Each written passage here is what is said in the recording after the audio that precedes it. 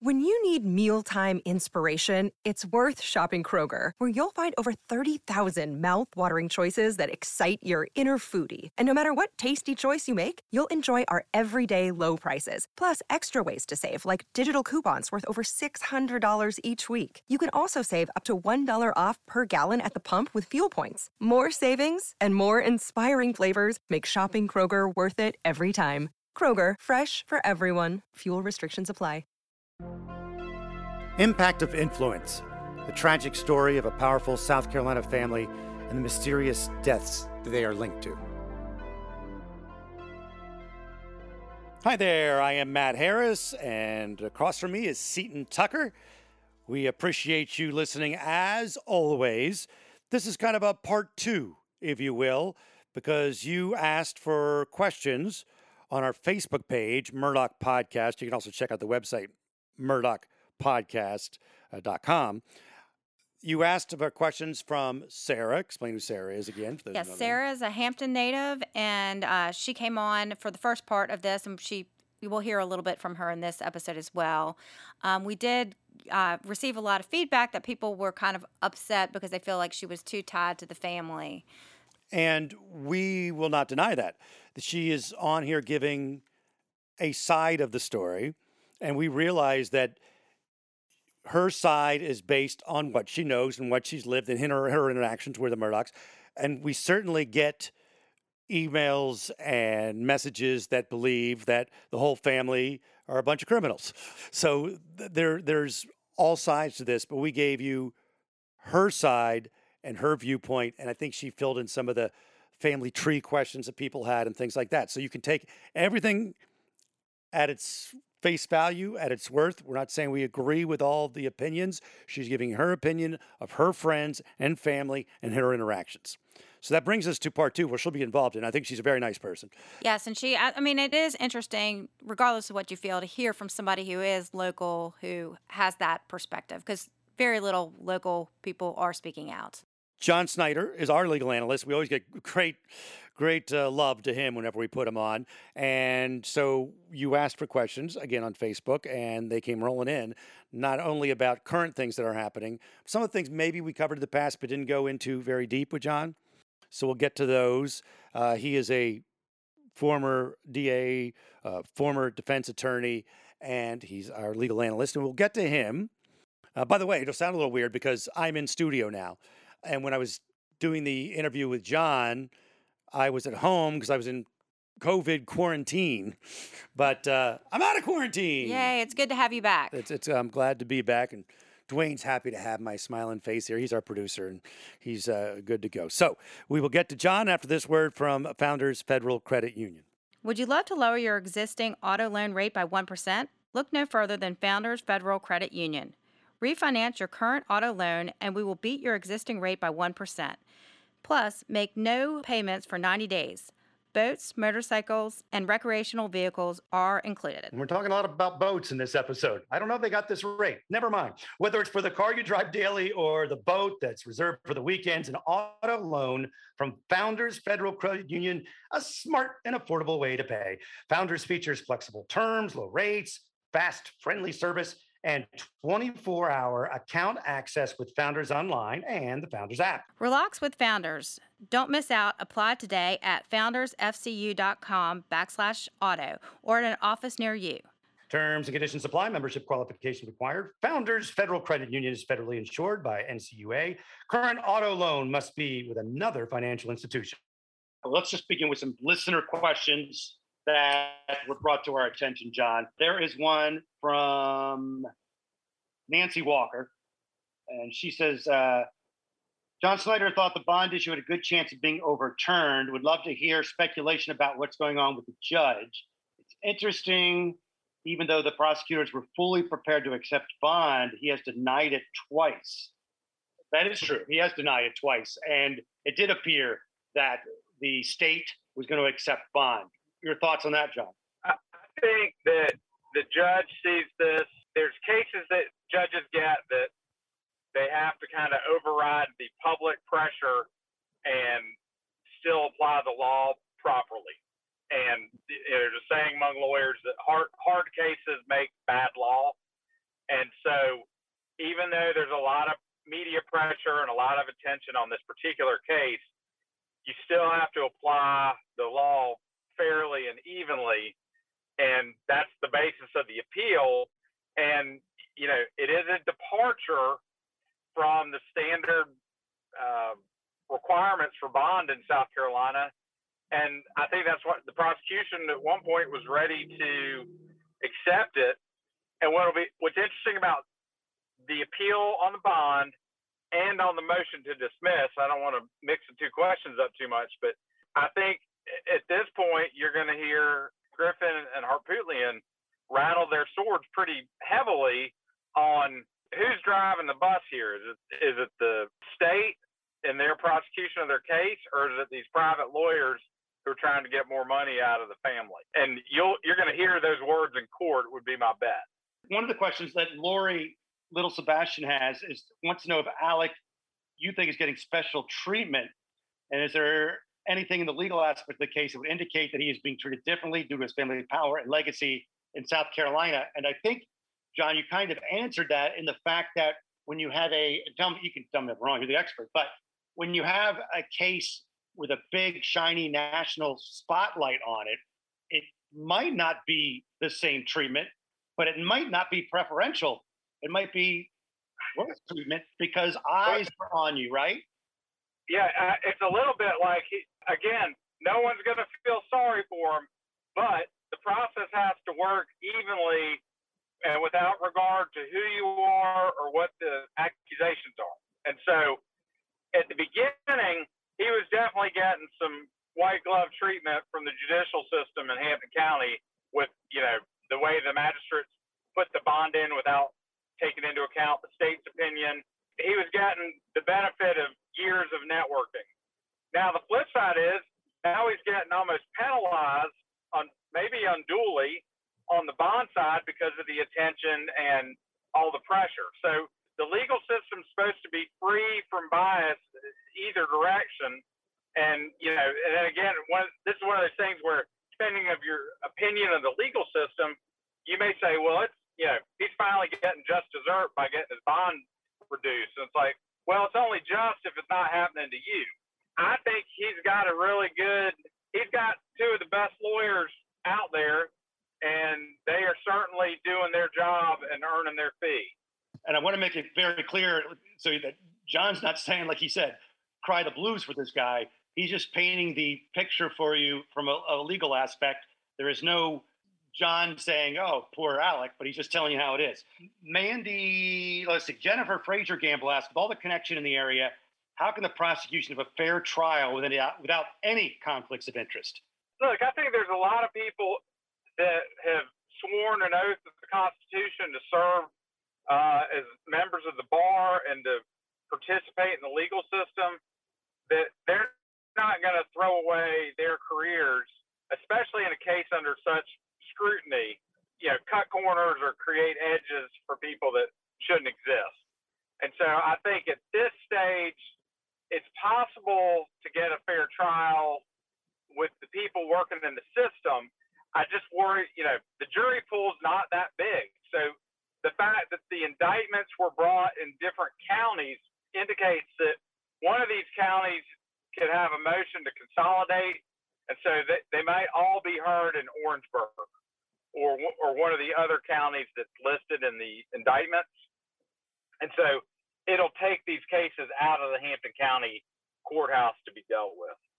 Mandy Bessaker Kugel asked, are Alex's brother and former law partner suing him only to funnel money back to him or Buster? We a bit covered that, but I think what you're going to say, John, is that they did it so they can get to the front of the line. Is that right? I think two things. One, they have a moral obligation to recover money on behalf of the entities that they represent, regardless of who the potential debtor is.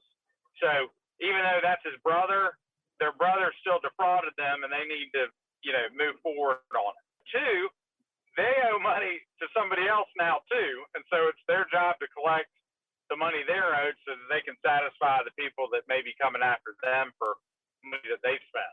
Yeah, and to be fair, it's not like these people, although they're rich by Hampton County standards, these are not billionaires. They don't have unlimited resources. Okay, so the next question we have Debbie Eubanks asking, why isn't PMPED filing criminal charges against Alec?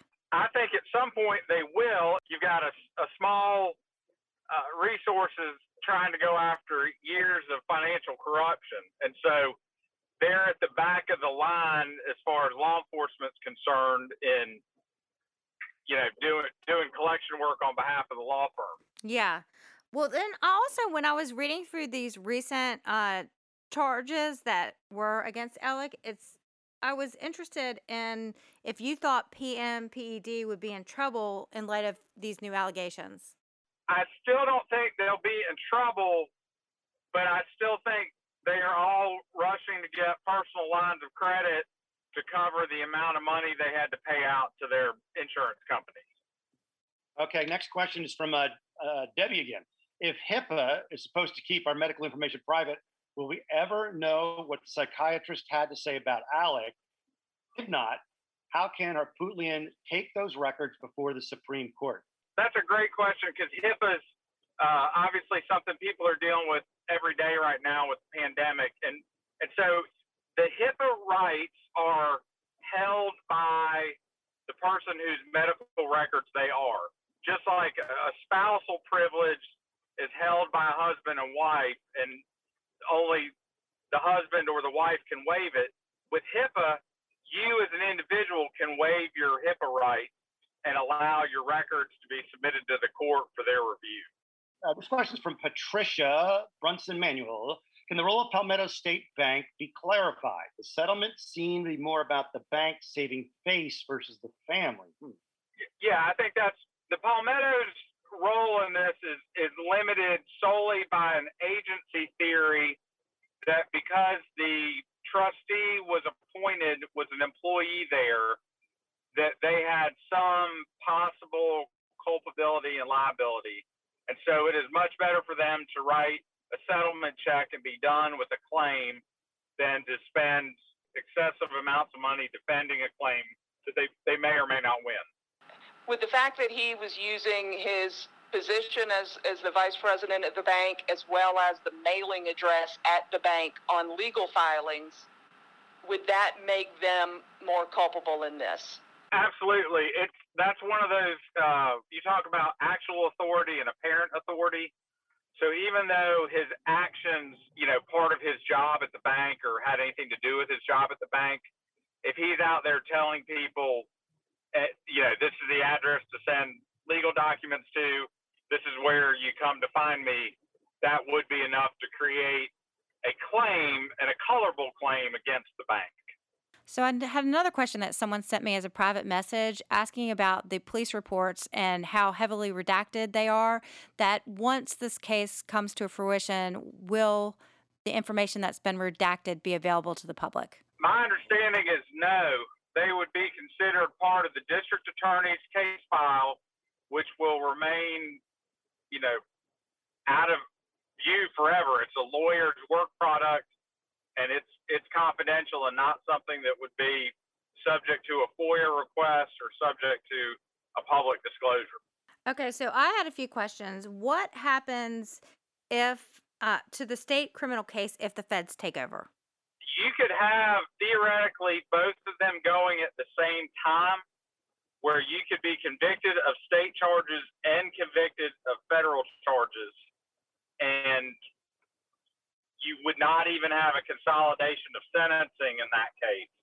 I think those two separate legal entities are talking to each other, and they're developing a strategy and a plan on the best way to go forward.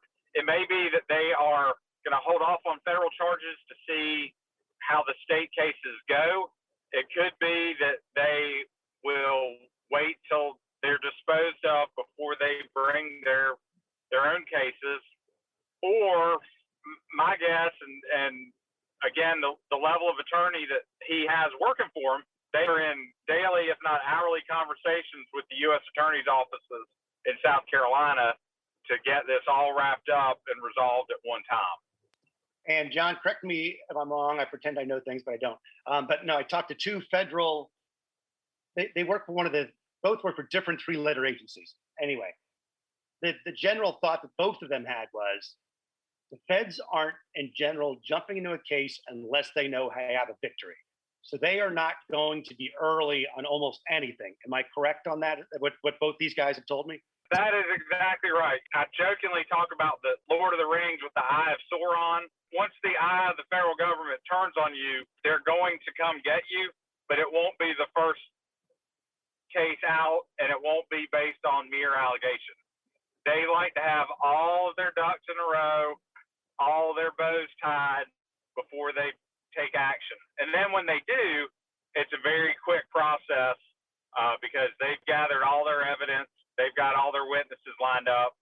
And they've probably even been in the interim letting the target know that they're subject to a federal investigation and maybe you want to come in and talk to us. They are not the first ones out of the gate. But when they do act, it's, with the weight of the federal government. So we had a question about the motion to dismiss filed by Alec's attorneys in the Satterfield case. They want to dismiss the civil suit, saying that the family has been made whole because they've already received over $6 million of settlement money. So I wanted to get your take on that. Also, my question is, if it is possible that they would win this, why wouldn't everyone wait for someone else to pay up? In a multi-defendant or multi-plaintiff lawsuit, you will have different parties wait each other out to see what's going to happen. I think one of the listener questions was related to this as well, which is they have a very good chance of succeeding on this motion. That does not mean Alex isn't going to owe the money that's been paid out. It just means that he's not going to owe that money that was paid out to the Satterfields. They have released their claims. They've gotten checks, and they have now, technically they've been made whole, and their claims are moot because they're done. And so I think that motion, again, what may appear to be unseemly to people outside of the legal system is what a lawyer should be doing for their client. Can you explain the implications of the motions that were filed by his attorneys on the civil and criminal trials? Yes. So the whole overarching idea of our judicial system is to make people whole. And so that notion is, if your ox gets gored, you get a new ox. You try to make people whole. The idea behind punitive damage is you make somebody whole, but then the court has said your behavior was so egregious, we're going to take this punishment that goes beyond the wholeness side and makes it act, it's a deterrent for both yourself to do it again and for other people to engage in same or similar activity. So in this particular case, their motion is they've been made whole, so the underlying principle of justice has occurred. And on the punitive side, the criminal justice system is coming after them, where they have made an appearance and argued on behalf of what the state should be doing to punish Alex. And that's the combination of those two things. Also, something we talked about, John, when we weren't on the air, was the difference between the civil and criminal cases and trials, and why the attorneys for Alec Murdaugh want the criminal to move forward before the civil.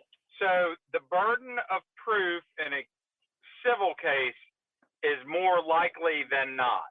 And so it's the idea of a feather moving the scales of justice from, exactly even to slightly in the favor of the party who's the plaintiff. And so that's the legal standard. The standard in a criminal case is beyond reasonable doubt. And so that means there's really no other answer than this is the person that did the crime. You pointed out to me, though, was that when you give a deposition, for instance, or that's a game changer there, right? Yeah. So now, why is that relevant in these cases and to that motion? In a civil case, if you decide not to testify using your Fifth Amendment right, that creates a civil presumption of responsibility or guilt, and that's the feather that the plaintiff needs to move the scales of justice in their favor. Then you can take that civil conviction and the fact that they've pled the Fifth and kind of use that as a sword in a criminal case to say, haven't you already been found responsible for these same accusations? So you can plead the Fifth in a criminal trial, and you're good with that. But if you plead the Fifth in a civil trial, that's different, right? That's exactly it. So you have the presumption in a criminal trial, you don't have to testify, and if you don't testify, the jury cannot use that against you. In a civil case, they can use that as an indication of responsibility. Okay, John, near the end here, there recently was this report about a trust under the father of Alec Murdaugh. And it's confusing because it's trust stuff, but breaking it down to some basic layman's things, the thing that jumped out to you when you saw the information about this trust? The first thing is he did not believe that his kids should just get title to his estate outright, and he thought it should be protected, which makes me think he saw the handwriting on the wall, his kids either fighting with each other over how the property should go or how the property that he had given them during their lifetime was being handled, and he wanted to keep, his hard work protected from somebody pilfering it away. Okay, so I think Sarah also had a take on that. Yeah, we have to keep in mind that Randolph III's wife is still alive and requires constant medical care and is still living in the family home. So I'm sure that some financial resources have been dedicated to her, and the trustee would look over payment of those items. So we know that there have been these 4 indictments against Alec Murdaugh, and there was one came down from Bamberg. And in this indictment, it explains how Forge was allegedly used because of the possible civil liability in the Mallory Beach boating case. So there were some attorney's fees, and instead of going to PMPD, they went to Forge. So I'm just wondering if the attorney who agreed to this on the other side, if he could be in some hot water. I think everybody involved has to look at the source of funds and understand where something's coming from. And they're pretty big on that with CLEs and the bar associations across the country to say you got a responsibility to the public as a purveyor of public trust to know what you're dealing with, where it's coming from, and where it's going. And so anybody that wrote checks to or accepted checks from Forge are subject to at least some hard questions being asked at the very least. But if this attorney knew that he was wanting to go through this Forge, whether he thought Forge was a legitimate company or not, just to basically protect his finances from the Beach family getting it, isn't that a problem too? No question. I mean, you got to be on the up and up on handling money and not hiding assets from creditors. John, I have a comment or question. Because we've talked about before, and the old saying, and as a lot of people don't, the old saying is you can indict a ham sandwich. So first of all, I want you to explain to people who have not heard that term why. And second of all, when you see the list of indictments, there are certain ones that I'm sure you look at and go, okay, that's one of those where they're throwing it in because it's a negotiation thing. And there's other ones that jump at you and say, okay, this is the real one. So can you handle both those questions? Yeah. The common saying of you can indict a ham sandwich is a prosecutor can go into the grand jury and present evidence without any other side being present and say, this person did a bad thing. And so regardless of what the actual facts are, you could return an indictment on a lot of assumptions and very little evidence. And so an indictment is in no way an indicia of criminal activity or liability. That being said, with these particular indictments, they're transactional. And so they are following paperwork that in all these different counties where checks were written, checks were cashed, and money was dispersed. And so what you see Alex driving around to different banks, so he's not hitting the same one all the time, or the courier that he's writing the checks to or going to different places so that there's not a question about, why are you back here again with another $10,000 check this week? And so that's why these indictments are, I think, pretty solid. They're also coming at the backside of what are some lengthy investigations. And so I feel pretty good about the nature of their charges. And the reason you would do that is, at the end of the day, the state wants him to plead guilty to something. And so by charging him with 27 different crimes in 5 different counties allows them to get him to cooperate and reach a settlement through a plea with the state. Right. So it's pretty common to put on like a whole bunch of things because you're hoping for these 3 or 4 main things. Yes. And so that's a common tool in both the state and federal systems where, like in the federal system, it'll say, all right, we've indicted you on this. You should plead guilty to this, or we also have all this other evidence on these other crimes that we're going to come back and indict you on.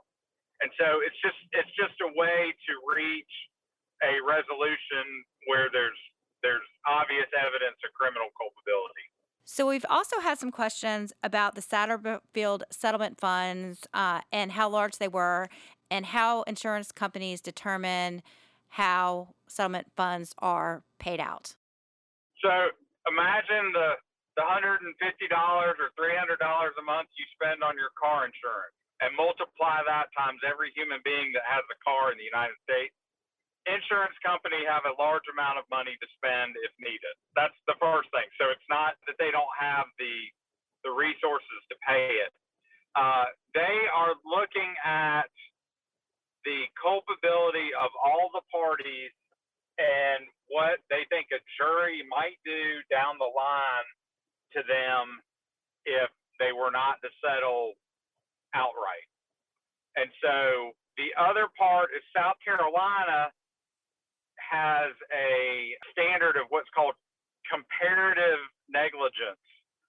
And so comparative negligence allows people to recover easier than like a state in North Carolina that has a complete, if you're at all responsible for something, it's a complete bar to recovery in a civil case, in a personal injury case. And so it may be that they are looking at the numbers, looking at the accusations, and deciding it makes sense to do a payout in this particular case with the Satterfield estate. So can you just explain what comparative negligence is for the layperson?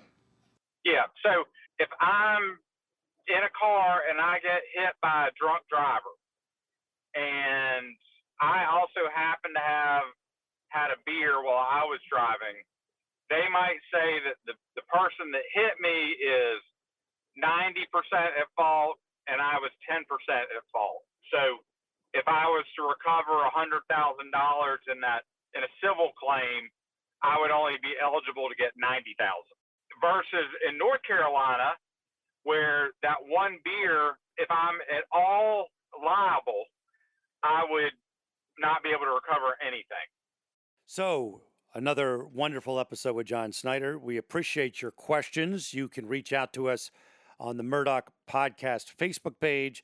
You can also go to the murdochpodcast.com website to see the episodes and that sort of thing.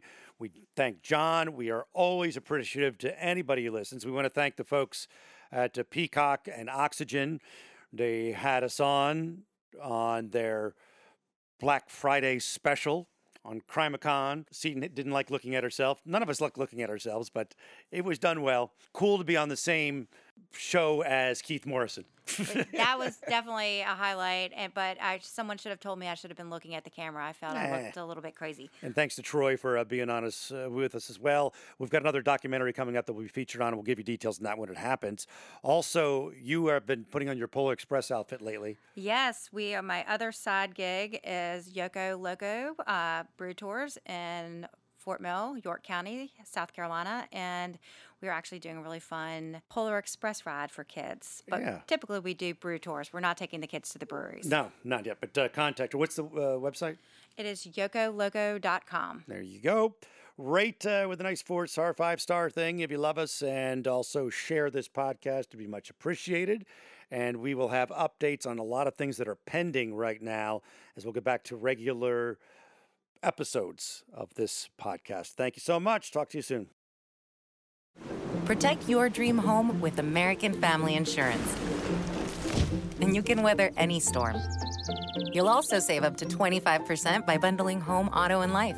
American Family Insurance. Get a quote. Find an agent at amfam.com. Products not available in every state. Discounts may not apply to all coverages on an auto or home policy. Discounts do not apply to life insurance policies. Visit amfam.com to learn how discounts may apply to you. American Family Mutual Insurance Company, SI, and its operating companies, American Family Life Insurance Company, 6000 American Parkway, Madison, Wisconsin. Ohio is a land of mystery. From missing shipwrecks and lost treasure beneath her surface to strange phenomenon slicing through her skies. From myths that have evolved around historic events and people, to the unsolved murders and disappearances that keep her communities wondering what happened. Find Ohio Mysteries on your favorite podcast app, and let's explore the inexplicable. OhioMysteries.com.